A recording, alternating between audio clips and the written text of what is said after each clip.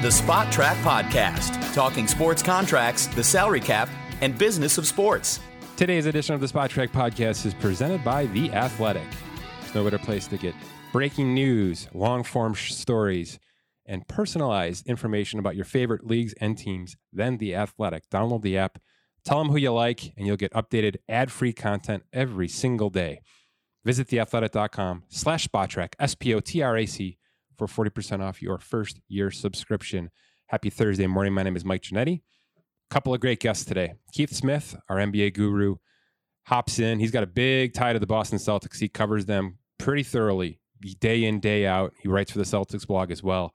So he's got a lot of connections to that organization, which just, well, let's just say they switched things up a little bit here. Let's put it that way. Coach promoted, GM out.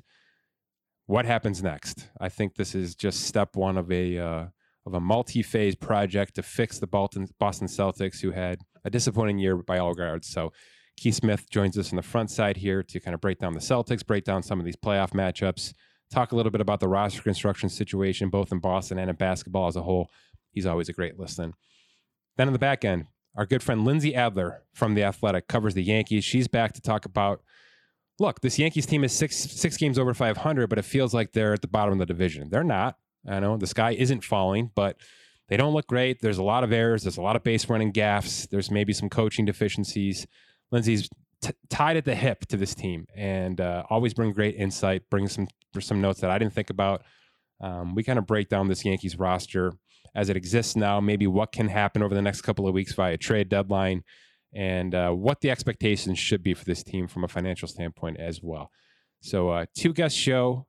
Off the top here, I got to just throw a quick shout-out to another Athletic article here. Robert Mays, the senior athletic writer at The Athletic. Great piece this morning on, we know that the Buccaneers brought back all 22 starters from the Super Bowl, and that's never happened.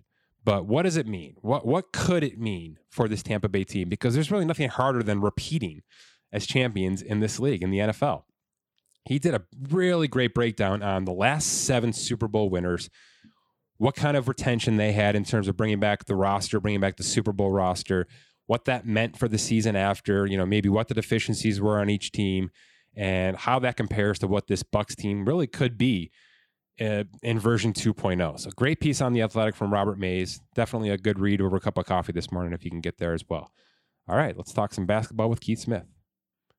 But first, today's episode is also brought to you by Morgan Stanley Global Sports and Entertainment, dedicated to serving the unique wealth management needs of athletes and top professionals in the sports and entertainment industry. Morgan Stanley Global Sports and Entertainment strives to bring sports professionals the financial solutions they need, including access to financing to support prospective NFL and NBA athletes through the draft process. Find out more today at Morgan Stanley's pre- and post-draft loan program by visiting morganstanley.com/GSE. It's morganstanley.com/GSE.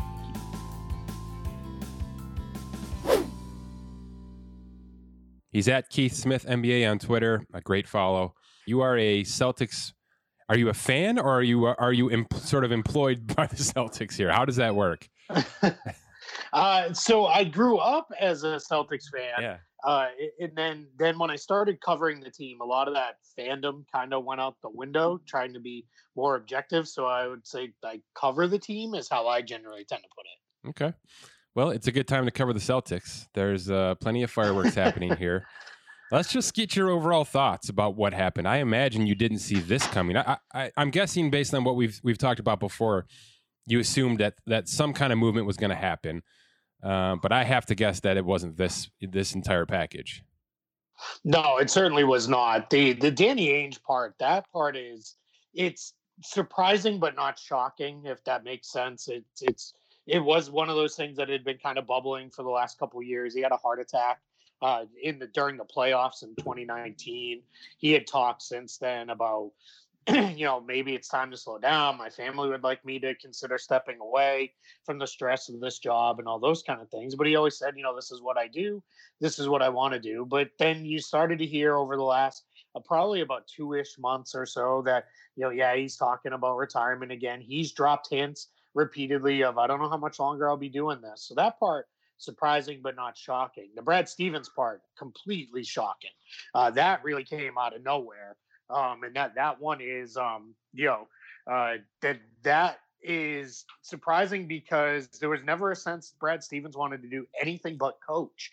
But as the reports are coming out and he has spoken on it, it sounds like as this came together, he started to warm to the idea of, all right, if we're going to do this, let's keep it, some stability within the organization and within the family, and let's move upstairs and see how this goes. So it's certainly going to be interesting to see, because in some ways now you have a little bit of uncertainty at two of the most important positions in a basketball organization, as far as leading the front office and on the bench. So do you think ownership worked with Brad Stevens, or was, and I'm speculating, of course, and I'm also thinking contractually here, because he did sign an extension that locked him up through, I think, 25-26 season. So he was heavily under contract. I imagine that's mostly guaranteed from a buyout perspective. Do you think there's anything to Brad Stevens was on the hot seat as well, and this was sort of an alternative way to keep him under contract and get the best out of that money? Yeah, I think the fact that he was signed under contract factored in. I don't think he was on the hot seat, because I would think if you didn't like him that much as a coach, I don't think you'd really say, well, we don't really like you as a coach, but here, run the whole team. That part, I think they'd probably just move on from him, eat the money, and say, well, it is what it is. But I think the fact that he was under contract for so long, that makes the transition like this easier, because we already got you here. Let's move up. Stevens said, had they, replaced Danny Ainge with someone else, his intention was to stay, as the coach. Both of the team's governors that were there, Wick Grousbeck and Steve Pagliuca, both said, hey, we're in a spot where we were happy to have Brad continue as the coach. That would have been a condition upon anybody who took over the front office, that he would stay as the head coach. But as it came together, this was the opportunity to say, hey, you want to try something different, maybe. We like the idea of you running the team, and they all came together. It sounds like it quickly is a relative term. It didn't come together quickly in the last couple of days, but it came together fairly quickly over the last couple of months. With Stevens knowing these players on the roster and now shifting towards the front office, what is this roster going to look like moving forward? Do you think they're gonna move on from a lot of pieces? Is everyone but Tatum and maybe Brown untouchable, or is maybe Brown still touchable with a trade? What is your sense? Yeah, I think you're going to see Stevens made some comments throughout the year that lent themselves to believe he didn't exactly love the way the roster was put together. One was about they played two bigs together for the first time, or for most of the time, rather. And that's the first time they did that since Al Horford was kind of insistent that he was a 4 more than a 5. And Stevens, repeatedly said, when asked, like, this doesn't seem to go well, why are you doing it?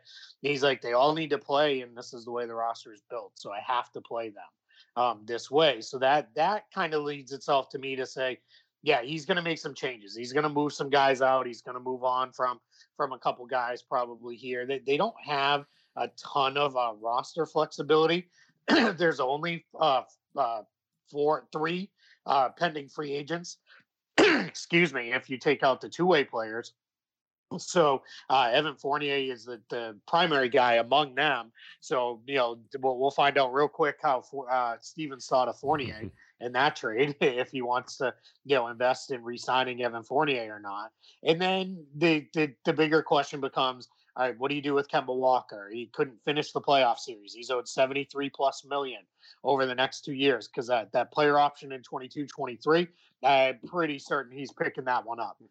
So that turns into, all right, that's probably, you've got to attach something to that, if not a couple of somethings. It may be a combination of young players and picks. And then Marcus Smart's going into being an expiring contract. You put him and Tristan Thompson together, that's, about $24 million in expiring money that you might be able to use to go get something to upgrade the roster around Tatum and Brown. I would assume Tatum and Brown are as close to untouchable as it gets. But everybody else on the roster, we'll find out real quick here how Stevens felt about them, because this is a very different sort of transition where he directly coached them, and now he's going to be the guy deciding whether they stay or go.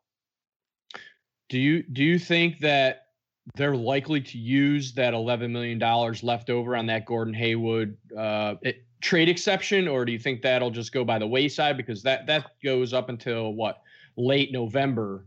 So what do you think about that? Do you think they'll try to acquire another player using that, or?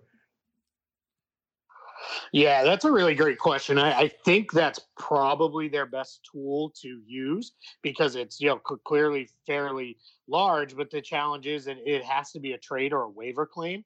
And even, I've had some folks say, well, you could sign and trade a guy. The problem is acquiring a player via sign and trade, that then will hard cap the team.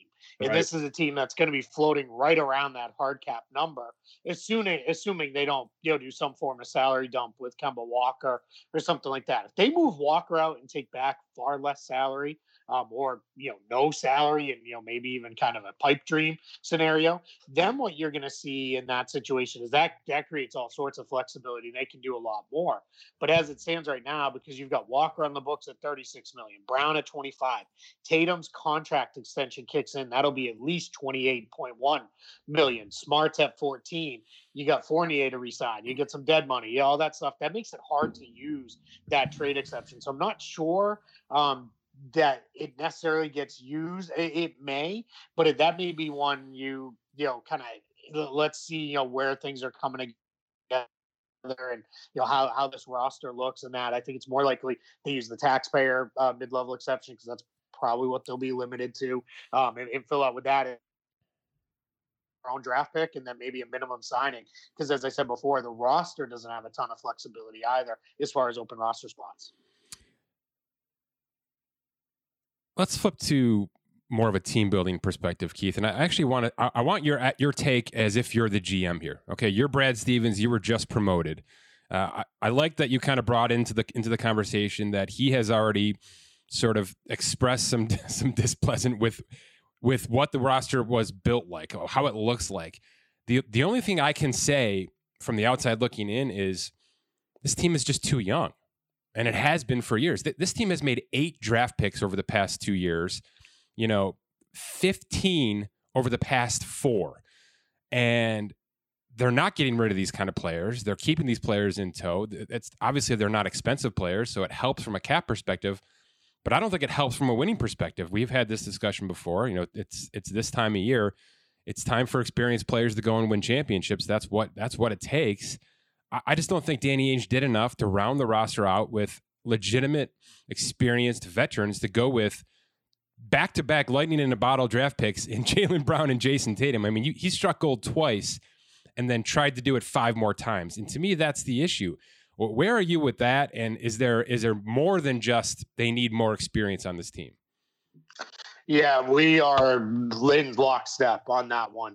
I am of the belief that, once you nailed the Brown and Tatum picks, and it was about, a month into their careers, you felt pretty good that those guys were gonna be good. It was time to use those other picks in different ways, because while it sounds great to have all these draft picks and have this really, good young roster that can grow together, that's you mentioned one. That's not how teams win. You have to have some form of veteran presence.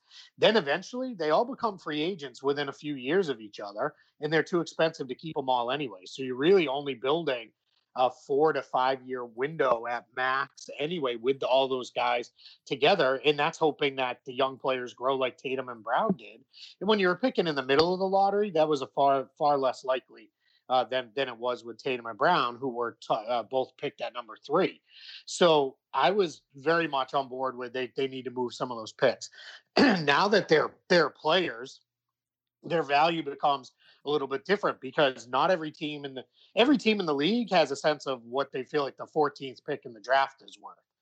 Not everybody in the league has the same sense of, all right, Romeo Langford is worth this. You're going to get varying opinions on that. Aaron Nesmith is worth that. You're going to get widely varying opinions on that. So once they turn into players, that's a great point. Great point, Keith.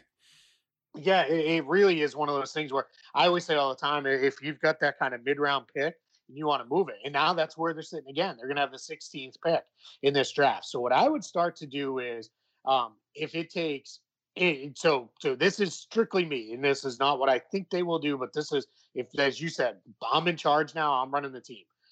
I would package this year's pick and either another future first, because I believe that's what it's going to take to get off Kemba Walker's contract, and see if you can move him. Move him to, one of these teams with cap space or flexibility or whatever. If you could move him and swap him for a guy like Al Horford, I think that rebalances you in a much better way.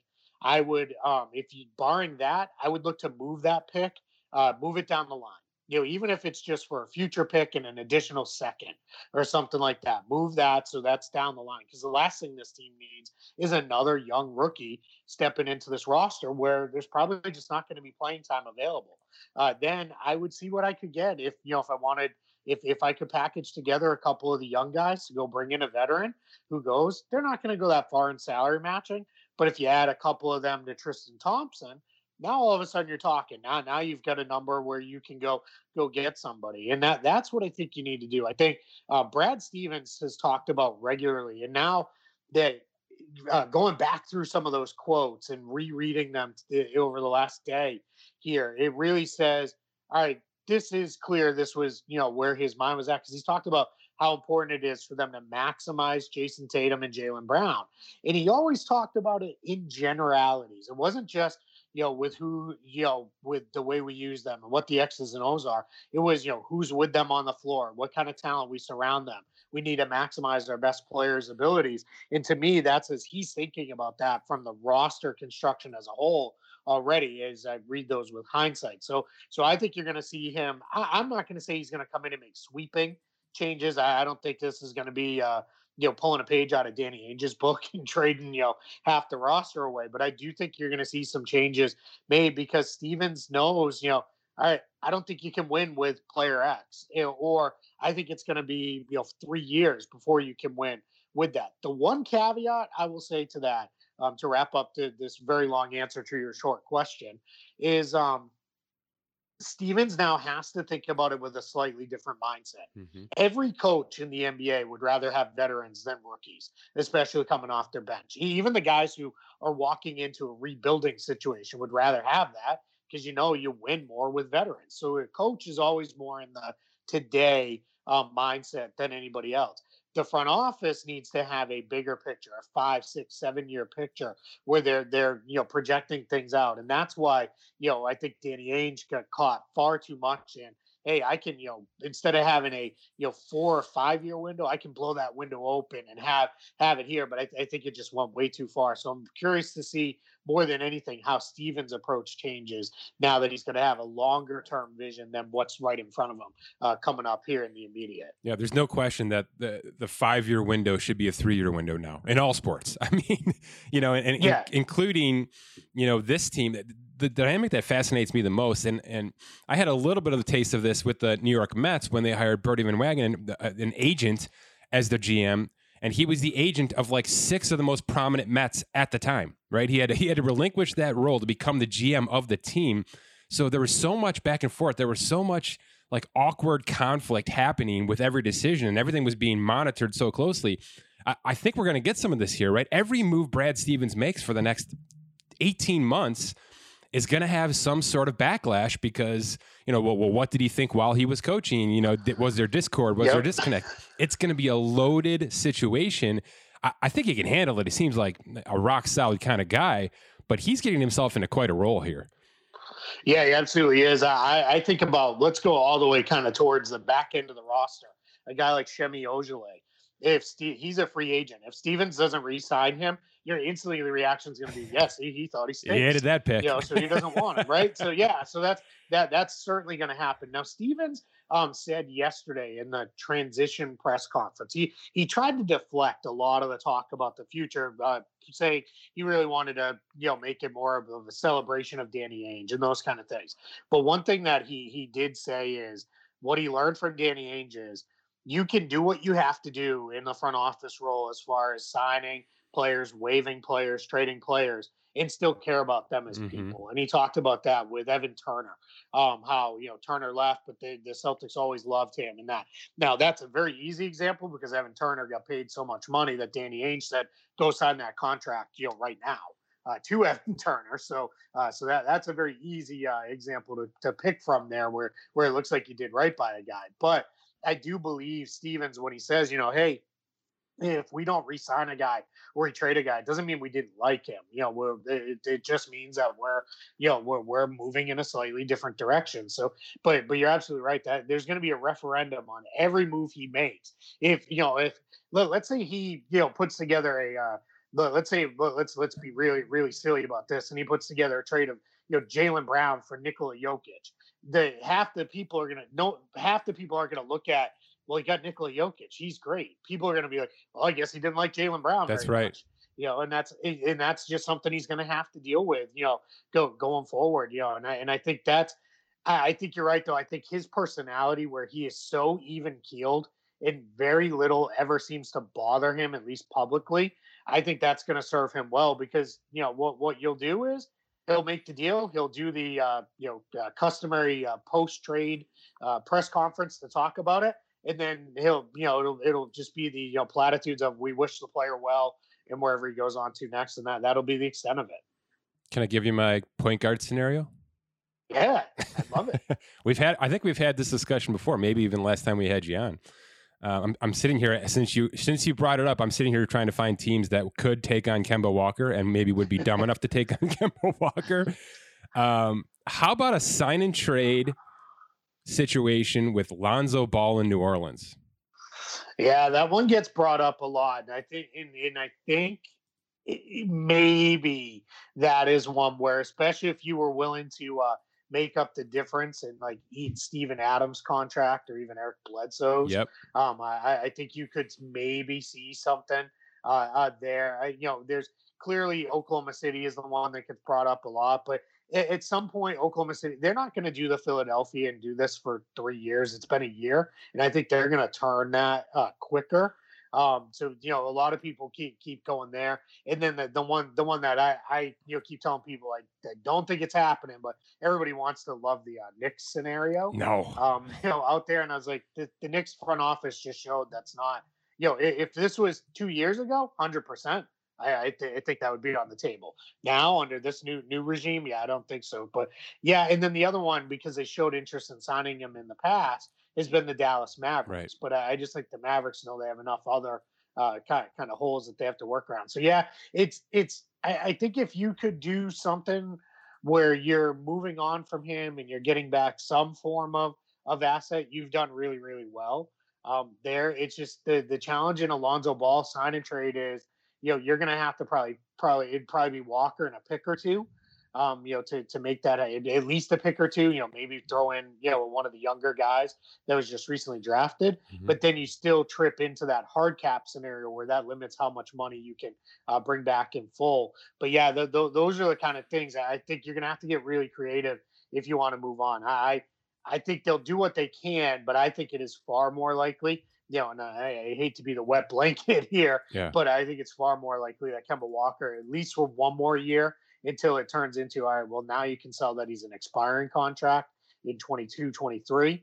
I think he's back in Boston, and you're just kind of hoping for the best with him staying healthy. I think you're right. I think, although we've said it before, right? Al Horford. There's been so many contracts that have been taken on by teams. Real quick, John Wall for Russell Westbrook. Well, that was a match made in heaven. You're not going to have that every year, right? No, yeah, absolutely. One more from me, one more from Scott. We'll get you out of here.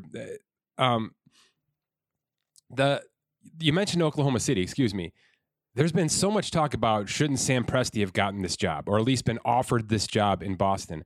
To me, he's everything that Boston shouldn't be right now. I mean, he has been accumulating draft picks for a decade and a half. And, ever since he lost the big three, the big four, which is understandable in that market.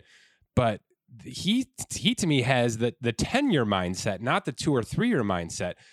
Was that ever going to be a fit for you in this situation? Or am I kind of misquoting what Sam Presti can be? Yeah, I think the thing I wonder is that circumstance versus his actual plan. Mm-hmm. And we're going to start to find that out over the next couple years, because if this continues to stretch out, well, then that's clearly his plan, and his vision was to, stretch this thing out after he lost the great players he lost. But if they turn around and, within the next couple of years here, use the cap space and start packaging, I mean, they can't use all of those draft picks. I was having this conversation with someone the other day. I was like, it's impossible.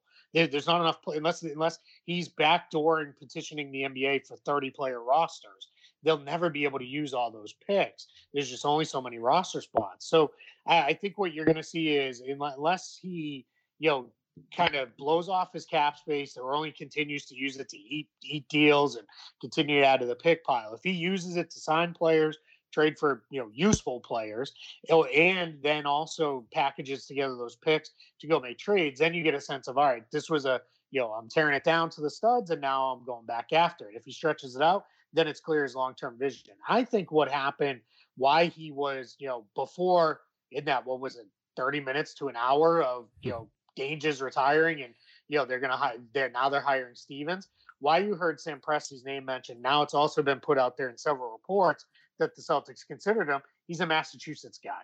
So I think that becomes all right, this would be a chance to bring a highly respected, well thought of general manager around the league, bring him home. But that would have had to come with a conversation of, hey, you can't trade Jason Tatum and Jaylen Brown and try to start all over.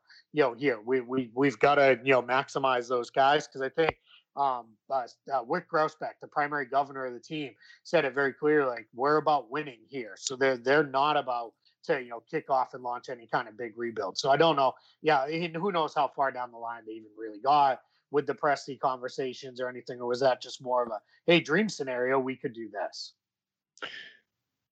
Finish off with the coaching. Two questions here. First is, I saw you put out a tweet with the odds-on favorite for the next Celtics coach.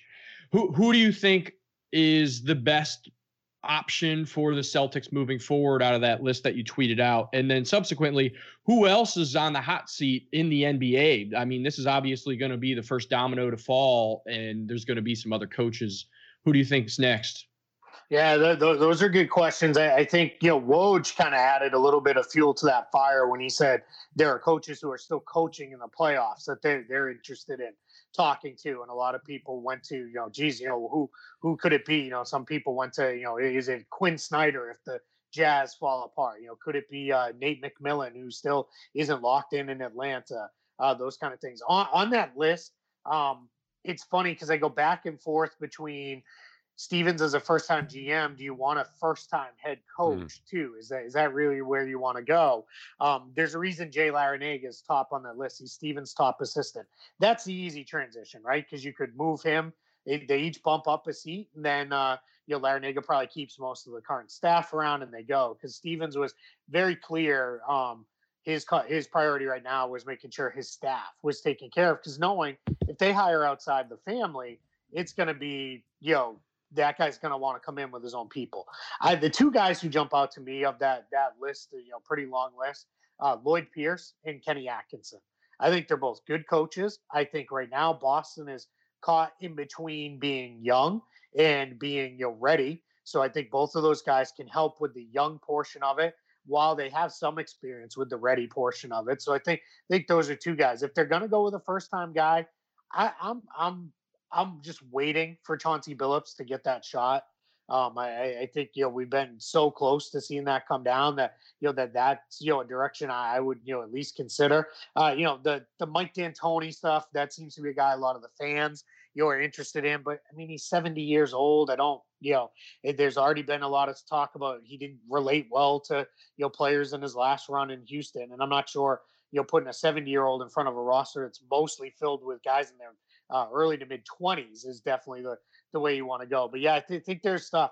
But knowing the Celtics, it'll be somebody who's not even anywhere near one of these lists that'll come out of left field to go. One other name that I will say people are really pushing hard for, and they'd love to see get a chance, is Kara Lawson, who was on the staff, left to go take over the Duke program. They shut it down because of COVID last year. So there's a lot of talk of, she could be pulled away from Duke. Bring her in as the first female head coach. That would, do some things. I don't think that's going to happen, because I don't think she'll leave Duke. And then the only thing I'll close with is, please don't tweet me, email me, all the other stuff that's been going on with these Mike Krzyzewski conspiracy theories of, you beat me to it, Keith. To take over. Yeah, it's just, I mean, that's where I think you guys know me well enough to know I kind of live rooted in the real world. That gets too far into fantasy land for me, and my brain starts to break. Well, that's a perfect place to end it right there.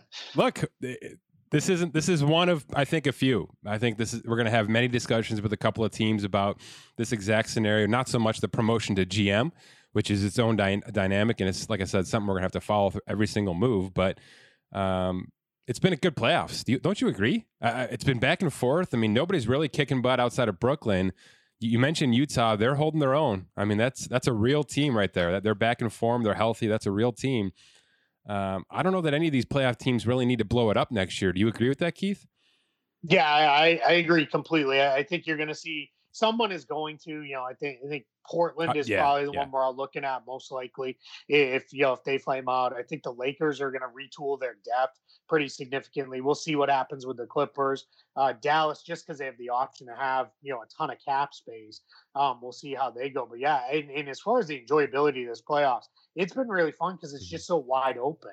We know we're going to get new teams. Boston and Miami are already out in the East, so we're all new teams in the East. And the Lakers they're kind of hanging on by a thread. We'll see what happens with Denver ultimately. But yeah, that part to me is really, really fun. I think this has been one of the more enjoyable playoffs because even the 4-1 series that ended where the series wasn't close, at least we got a lot of good games in those series. And that to me says, this was the season that it looked like it might be, has kind of come to fruition with how well balanced this whole year has been. It is Stotts on the hot seat if Portland doesn't get out of this first round. Is he one of those top coaches? I got to believe that that'll at least be, under consideration. If not, that entire group there. I don't know that Neil O'Shea will be on the hot seat, but there are people there who are, saying like, hey, how many years in a row of Damian Lillard's career when this guy has done nothing but say, I don't want to go anywhere? Or are we going to basically run back the same team with just changing out the role players around him? There's a lot of people who are, they're going after O'Shea and Stotts and those kind of things. So something's going to change there. And, and the old saying always goes, you can't fire all the players. So you generally, fire and move on from the coach. But, that's a team that, they've run up a pretty impressive playoff streak. And, that's also, hard to move away from when you're one of those kind of mid-market teams as far as, hey, every year we're good. We're never really great, but we're really good.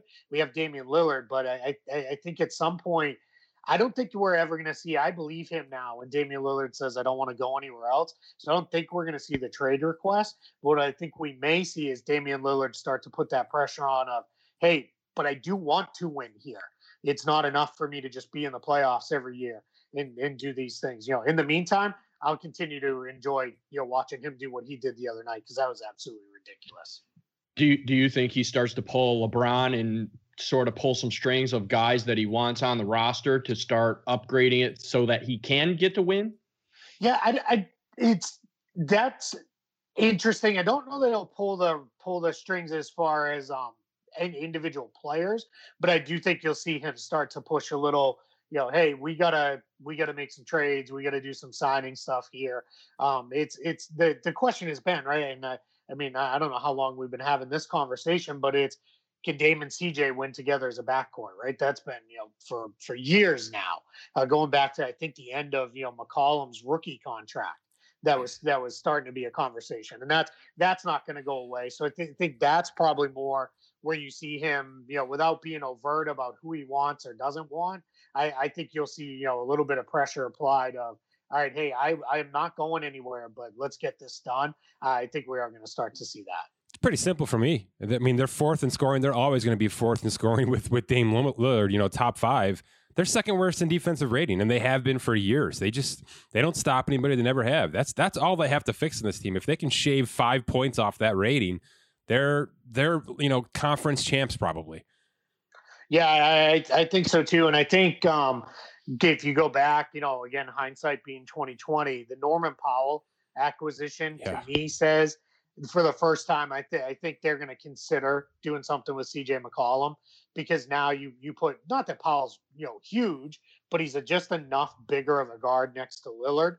That gives you a little bit more versatility and optionality without downgrading your scoring all that much. It's, you're not going from, CJ McCollum to a Patrick Beverly type at that position. You're keeping, a pretty, solid defender who can defend up at least one position in Powell. And he's a fairly competent scorer. To me, that's it. That gave them that kind of optionality of, all right, this gives us at least a way to transition if this is the way we want to go, versus we're going to plug one hole while creating a whole new one.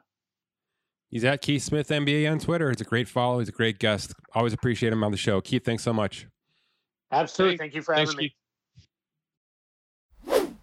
Really thrilled to have her back on the show. She's at Lindsey Adler on Twitter. She covers the Yankees for The Athletic, one of our great sponsors / partners. Lindsey, welcome back. Hey, thanks for having me.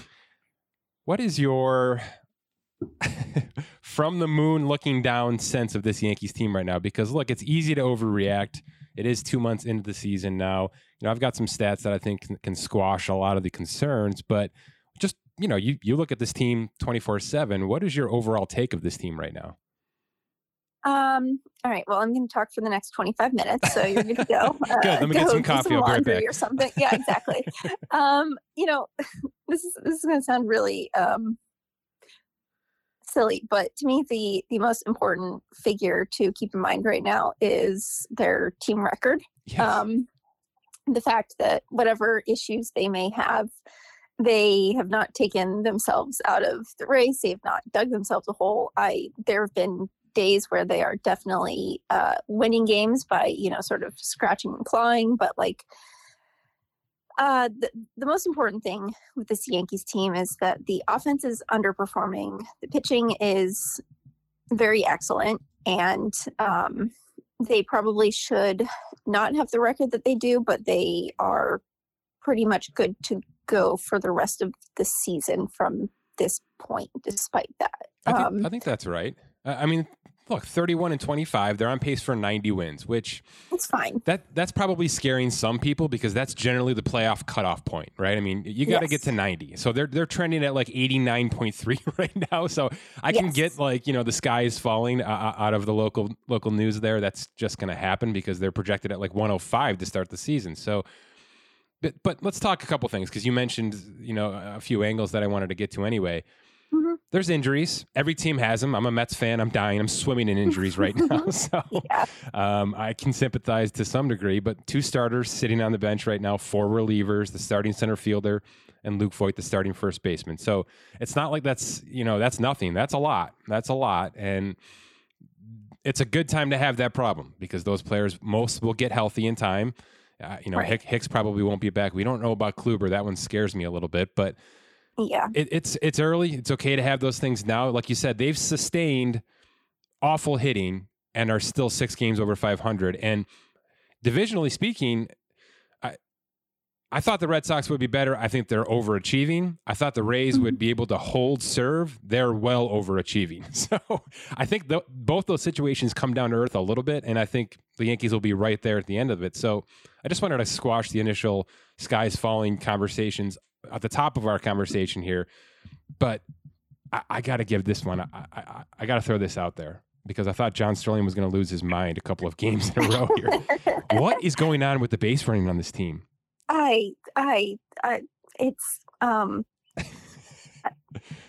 It's, I mean, I don't. That is a correct response. Thank you. That's my answer. That is my answer. All right. So I got to transition into a tough conversation then, because is that coaching? It's so unclear. I mean, it's things like getting bad reads, or maybe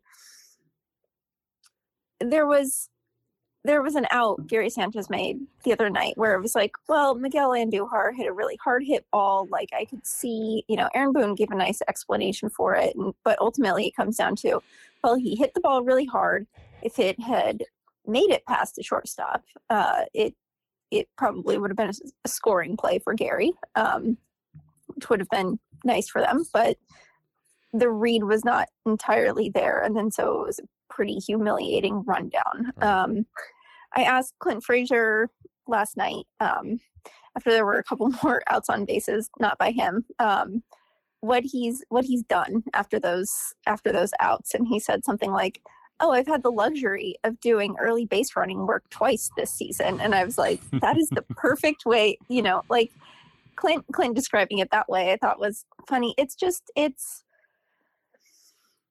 Are they taking it seriously though? They're taking it seriously. And like, we don't usually see Aaron Boone show much emotion in the dugout. We sometimes see him go off on umpires, but like there was at least one time, maybe a couple other times, where the camera would go to him after a base running mistake, and it's like, this dude's been in baseball all of his life. Like, this stuff is driving him nuts. It's their third base coach, Phil Nevin, has been out for a number of weeks, recovering from COVID, but like, he's huge on fundamentals. Like their first base coach, Reggie Willett's base run. I don't know. That's an important point. I didn't think about that. You're right. That still exists. It does. To me, so I would say it's definitely something they care about and they understand it. Like I hesitate to use this word, but to me it almost, I don't know how to explain it other than like base running yips.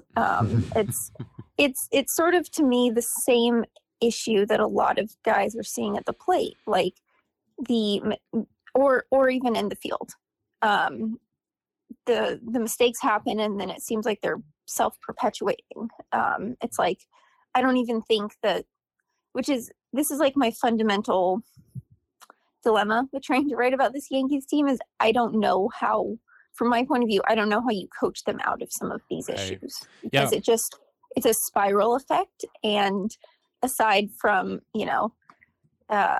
handing a guy a black and white cookie after a game and saying like, okay, the best thing you can do right now is forget that. What I'm worried is that baffling. and this is a rough thing to say, but I'm worried that the team just doesn't have the baseball IQ it needs, because there's not discipline at the plate. There's not savvy on the base running. That's a harsh way to look at it, but I'm worried that that's worst case scenario. The yips is certainly a nice way to say it. And, but they have the 9th most errors in the league. You can't really analyze the base running from a statistical standpoint, although you can to some degree. But I think the easier way to look at this is this team is pressing, and they're being told to be overly aggressive, probably by Boone and probably by other, some of the veterans on this team.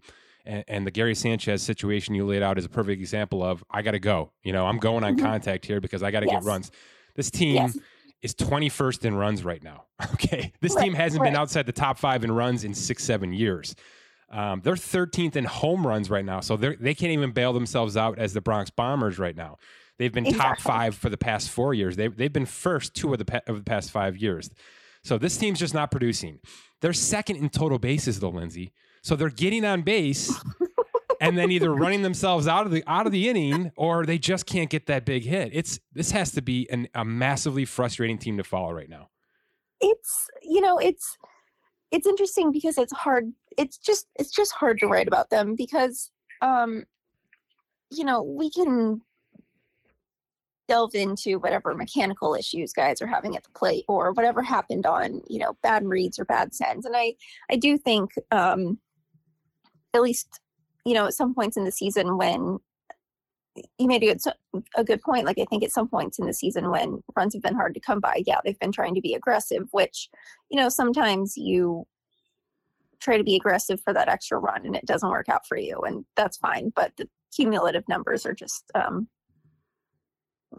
they've lost an entire baseball game on the bases. They are into losing an extra inning game on the bases in early June. So, for me, it's like,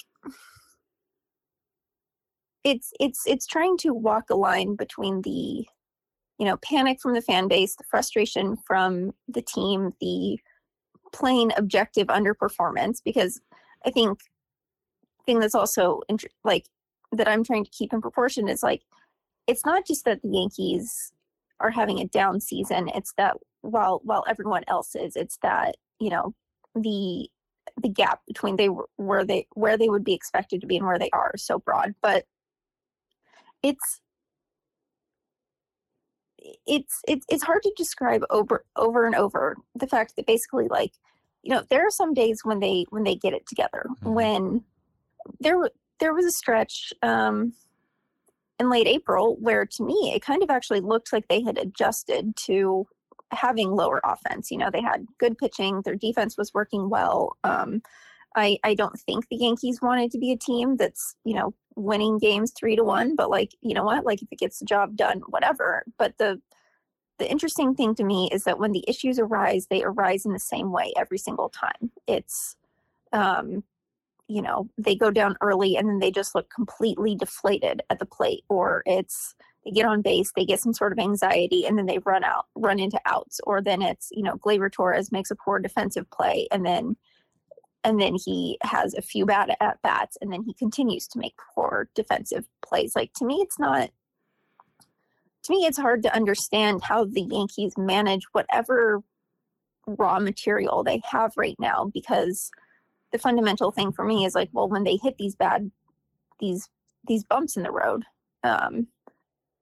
the question for me is, like, can they get out of this? Mm-hmm. Because I've just seen it spiral so quickly, and, like, it's interesting to watch them ebb and flow, because yes, a baseball team ebbs and flows, and the Yankees over the last few years have been built to have sort of a lot of variance and outcomes, and it's interesting, but it's like, they had a great series at home against the White Sox, and they went to Detroit and they looked terrible, and then they were, down on themselves facing the Rays, but then they, happened to win a game because Clint Frazier hit a walk-off home run. And then last night they looked like much better. And it's just like, I don't feel like I'm writing about baseball. I feel like I'm writing about, like, the psychology of the Yankees, right? Yeah, I mean, it doesn't it feel like that this team is mentally soft? I just did a segment about the Boston Celtics and that huge shakeup that just happened. And I think that's the takeaway from that team in 2020, was that team was just soft. When adversity came via injury, via better teams getting in their way, they kind of laid down. And that's what I'm seeing out of this Yankees team. And whether that's the youth just isn't ready, or the veterans that are here just aren't built that way to sort of, put guys on their shoulders, or the coaching staff isn't built that way. I think there is a flaw. I think there is a flaw that won't go away over a 162 season. So what is it? Is it just that this team that isn't gelling? I would say that, look, we can get into all sorts of things about roster constructions and, offensive mentality and whatnot. But to me, the flaw with this team is that they're not loose. They're very tight. They don't seem to be having fun.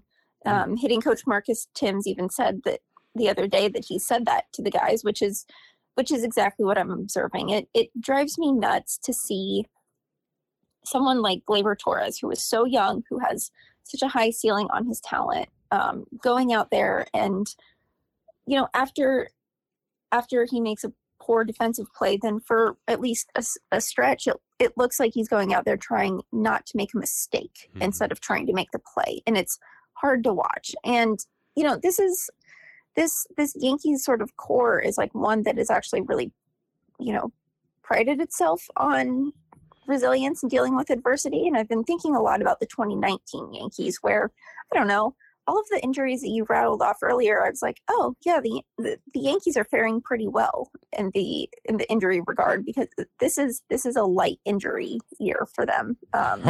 In comparison, following the past couple of years, and so they can win with what they're doing. But in 2019, they had guys going down, and then they had, people coming out of nowhere and performing, and it was fun and it was exciting, and it was enjoyable for the guys who were working to come back to at least see that. And they had CC Sabathia, they had Cameron Maybin. I mean, when I saw Cameron Maybin get DFA'd by the Mets, my first thought was the Yankees should be on the phone with him. Like, I don't know if Maybin can still hit. I don't think that matters. I just think they in 2019, Mike Ford came up and was exciting and was hitting well, and they just had all of these things to keep them buoyant despite a lot of adversity. and they just don't seem to have that buoyancy at all to me. And I don't know if that's because they need to add someone who, okay, maybe can bring a bat, but like more importantly, can bring the clubhouse excitement. Maybe they need a fresh face, or if it's just that something needs to happen with this, current group of guys to loosen them up. Because I've been thinking about the 2020 Blue Jays and how, they were able to go into things with no expectations. And then they played well, they reached the playoffs, and that's great. And the 2020 Blue Jays were just happy to be there. And now they have expectations, and that always changes it. But it's just, I definitely see a difference between this Yankees team and teams that are, I guess, like the Blue Jays, just happy to be there, or even the Rays, like, just getting it done. There's, fans want to understand like what's going on with like individual players at the plate and whatnot. But to me, like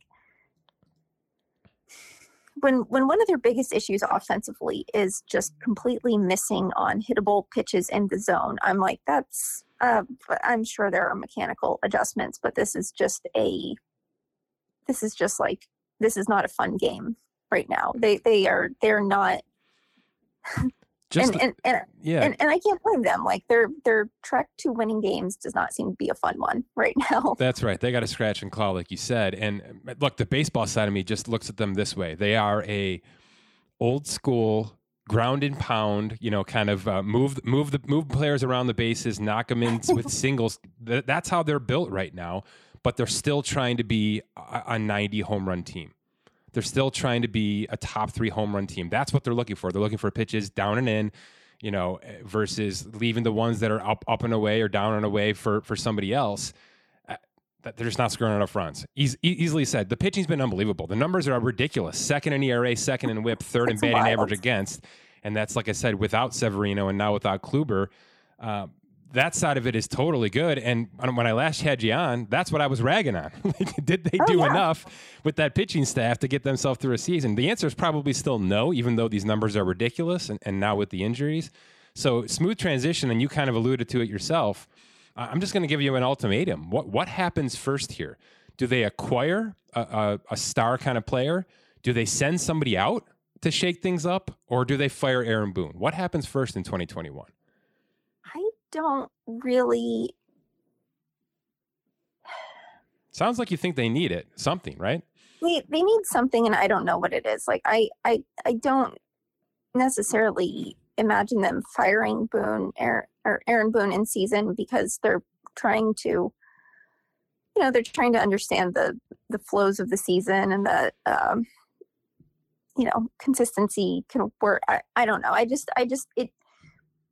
It's not a top of my list of things that I expect right now, but I don't know. But I think one of the interesting things as we come up closer to the trade deadline is like the Yankees are going to have to make a decision. They're, up at the luxury tax threshold. They don't want to necessarily cross it. The issue is sort of who is out there. What do they add to actually,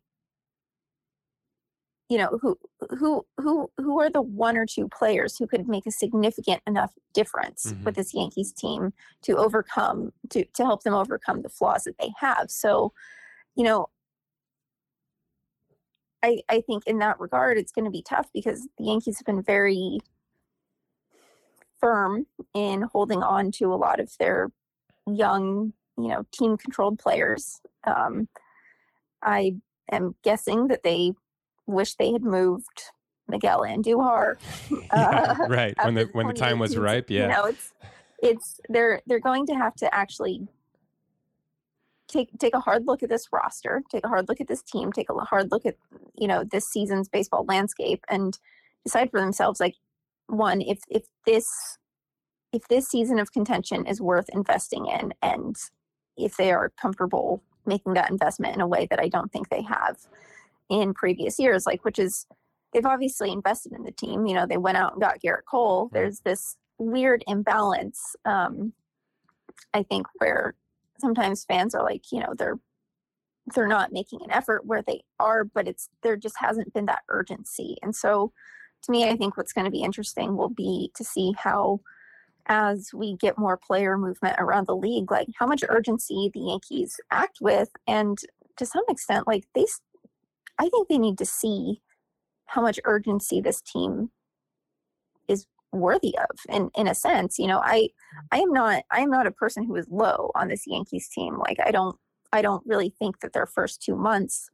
they've done enough to tread water that like they can basically from this point see the rest of the season as, I hate to use a baseball cliche, but like as a fresh start, basically. They're not trying to dig themselves out of a hole. They're not trying to sustain anything. They can be a different team from here and it may be fine.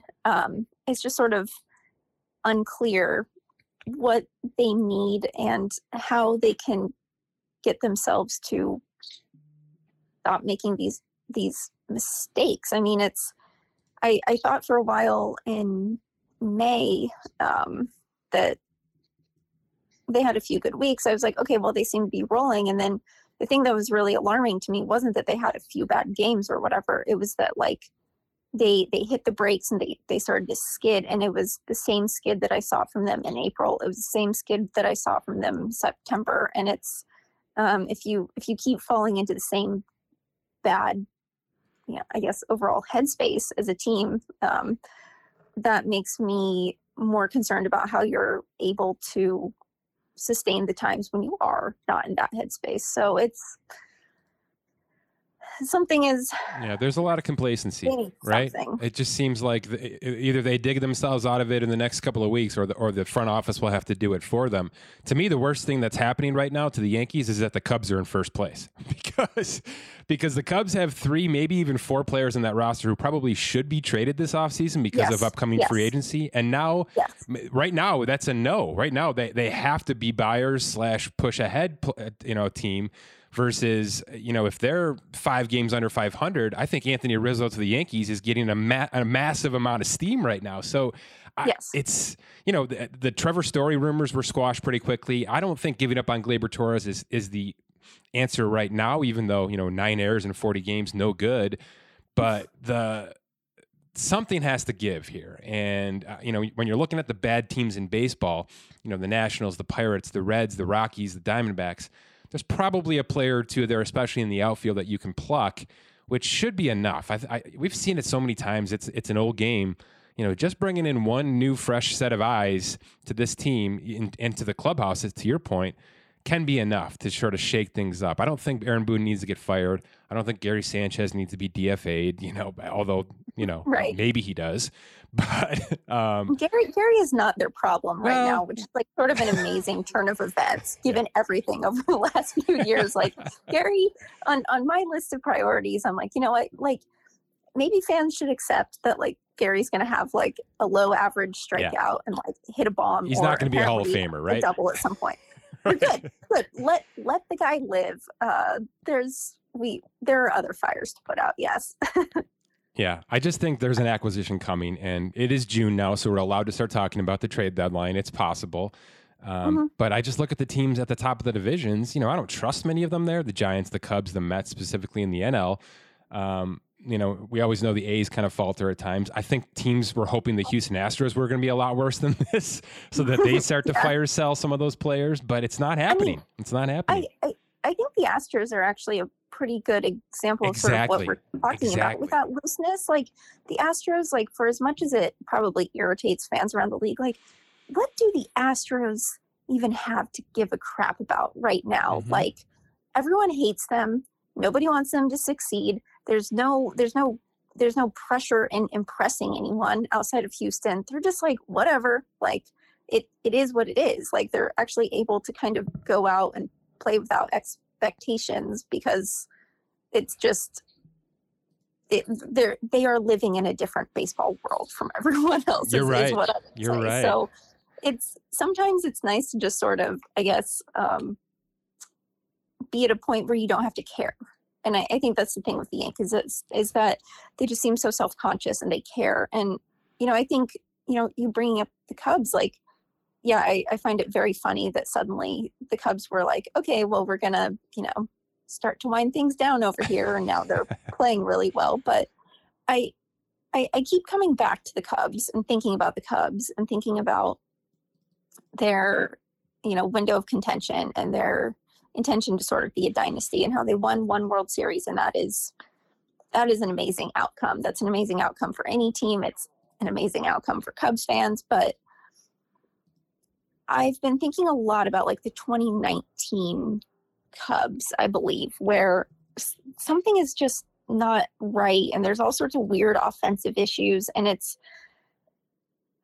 if I were a Yankees fan, the thing that would concern me would not necessarily be the day-to-day of how the Yankees are playing or looking. I would be concerned thinking about the Chicago Cubs and seeing how quickly a, potential, I hate to use the word dynasty based, but, a very solid core can just sort of stall out. That to me would be my biggest concern. Like each game, there's 162 of these things. Like shit goes wrong. I just keep thinking about the Cubs and the weird vibes that they've been emanating from the north side for a few years now. And that to me is sort of the worst case scenario for Yankees fans, because like it kind of seems like a bummer that Cubs fans have sort of had to watch this for the last few years. So sort of in that in-between area, Let me give you my my kind of unique look at why the Cubs may be doing what they're doing right now and why the Yankees may be complacent, as I think we've kind of identified here. Mm-hmm. The Cubs have something to play for. Yeah. Money. Yeah. Yeah. There's a lot of players on that team that are staring down a brand new contract. Do you know how many players on the Yankees are set to be free agents after this year, Lindsay? It's like 2, right? It's Corey Kluber. He's the only Yankee that is set to be an unrestricted free agent after 2021. There's not a single player on this team that is truly fighting for a massive contract. Now, we can say Aaron Judge is in the conversation for that, and Gleyber Torres can be if he gets right, but nobody else. Aaron Hicks has been paid. Garrett Cole's been paid. You know the conversation. Severino's got 2 years left. Chapman's got 2 years left. I know that it's kind of a cheap, surfacey way to get out of this conversation, but it's what the first thing I look at is, how is this team looking over the next couple of seasons? Is this going to be the roster? And the easy answer is it very well could be. The Yankees have set themselves up to where this is the start of the window, essentially. Yes. And maybe the 2019 Cubs are exactly the conversation to be having. They're just having a year. They're just having a year internally where things are wrong, the chemistry's off. Maybe 1 or 2 quick changes fixes that, but it could just be a bad year. And that just may be what the Yankees and Yankees fans are going to have to deal with. Doesn't mean that they can't come back in 2022 with this basically same roster and a heck of a lot of players. I'm talking like 10 to 11 now staring down free agency, Gary Sanchez being one of those, Aaron Judge being another. And now we've got focus. Now we're laser focused on not only playing baseball well, but also there's dollar signs in my future. So it's something I always think about. And this team is exhibit A of there's just not that low hanging fruit sitting out there for them right now. Yeah, that's a really good point. They're basically playing for next year each other, but also for their own reputations, basically, which is not quite the same. Yeah, that's the larger concern for me is like, I am still pretty like, I basically don't have any expectations for this Yankees team. Like it really wouldn't surprise me, like if they won the division. Right. Like I don't think it's out of the realm of possibility that they do take off by any means, which is sort of the funny thing. Like I'm very much still in wait and see mode. But the bigger issue is like, sometimes when I think about this roster and the roster construction, I think about the game of Tetris and how you sort of get to the point where it's like, well, Tetris hasn't told you that you lost the game and can't make any more moves now, but like, I don't see how to maneuver it. So I do sort of look at the roster and sort of the upcoming years, and I'm like, I don't understand where this L-shaped piece is going to go, but like, I have this L-shaped piece that I need to put somewhere. So yeah, to me, that is a really big concern. Like if this Yankees team falls flat, if they're mediocre, if whatever happens, I don't entirely know how to improve it from here. So I'll get you out of here on this. You mentioned the luxury tax threshold and that they're about $2-3 million away from it. So any kind of move without sending a player out is going to push them north of that threshold. Well, have you been given a strict answer as to why that's such a concern? I mean, this is the Yankees. To me, I mean, no. It's Major League Baseball structure is disincentivizing teams like the Yankees from spending as much money as they can to put their best product on the field. I mean, I think luxury tax payments. It's like a cup of coffee to the Yankees. They're not as expensive as people think they are. I mean, the Red Sox paid was it $8 million in tax revenue in 2018 or something like that? Like it's not that much, but and winning a World Series, boy, you really recoup that pretty freaking quickly. But I'll give it to you straight. The Dodgers right now are $51 million over the tax threshold. Their tax bill is set to be about $22 million. That's nothing. Okay, that's nothing. That's the Los Angeles Dodgers. I wish $22 million were nothing to me. But it is to the Dodgers, but well, not nothing, but yeah, it's to me, the Yankees are working with the system they have, which it's very easy to make an argument they should not care about that system. And I totally understand that point of view. But to me, the bigger, larger issue is that in the quest for, I guess, better parity or whatever, the effect that I see in the Bronx is that it disincentivizes the Yankees from putting together the best team that they can. And so I don't know, I go back on the luxury. I go back and forth on the luxury tax thing. I totally understand why fans think it should be no concern to them. I think the Yankees fan base is kind of unique in that regard, that they don't care how much ownership spends. They're sort of progressive on that point. But I totally get it. I think when we see things like salary dumps from the Yankees, I think it's a pretty bad look, but they're working with the system they have. And to me, the system that makes it seem like the Yankees are giving money to their competition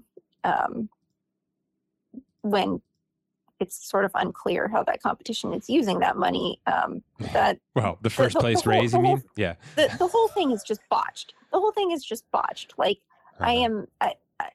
I may have big market myopia here, and I would guess fans of, I don't know. I guess the Rays and the A's and the Cleveland Indians may be not happy with me saying this, but the Yankees should be allowed to spend what they want. The Dodgers should be allowed to spend what they want. And while I understand that, raising the floor for less wealthy teams is definitely an issue, lowering the ceiling for the top teams is also a really big issue. So I agree. know. The game needs eyeballs. The Yankees and the Dodgers bring eyeballs. Let them do what they need to do. Let them become Manchester United and Manchester City, and let them go and spend and get whatever money they need to acquire from sponsorships. However, it has to happen. I think that part of the game needs to evolve to bring eyeballs back. If those teams are consistently good, then teams will have something, or fans will have something to rely on every single year. And that's what the game is missing. There's too much parity right now. There's way too much parity. You can go from worst to first almost immediately in this league right now, which is crazy. Here's the problem I have with the Yankees not pushing. And look, the answer to them not going over the threshold this year could be exactly what our conversation has been, Lindsey, which is they realize they're not as good as they thought they were going to be. So why do it? Why push the envelope this year specifically when it might just be one of those years? But Boston is right there with them in terms of the tax. And I know that's incredible to hear because they just dumped Mookie Betts, but they're right there. And they're ahead of them in the standings, and I think they have a little bit more juice right now underneath them. So what happens in Yankees land when Boston makes the big move for Max Scherzer, or Boston makes that big swing and goes over the tax threshold and really shows that they're invested in 2021, where the Yankees maybe hit the pause button? What happens then?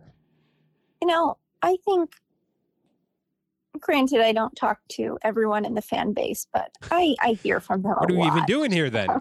I hear from them a lot. Bless their hearts. I love all of my thousands upon thousands of semi-feral Yankees fan children.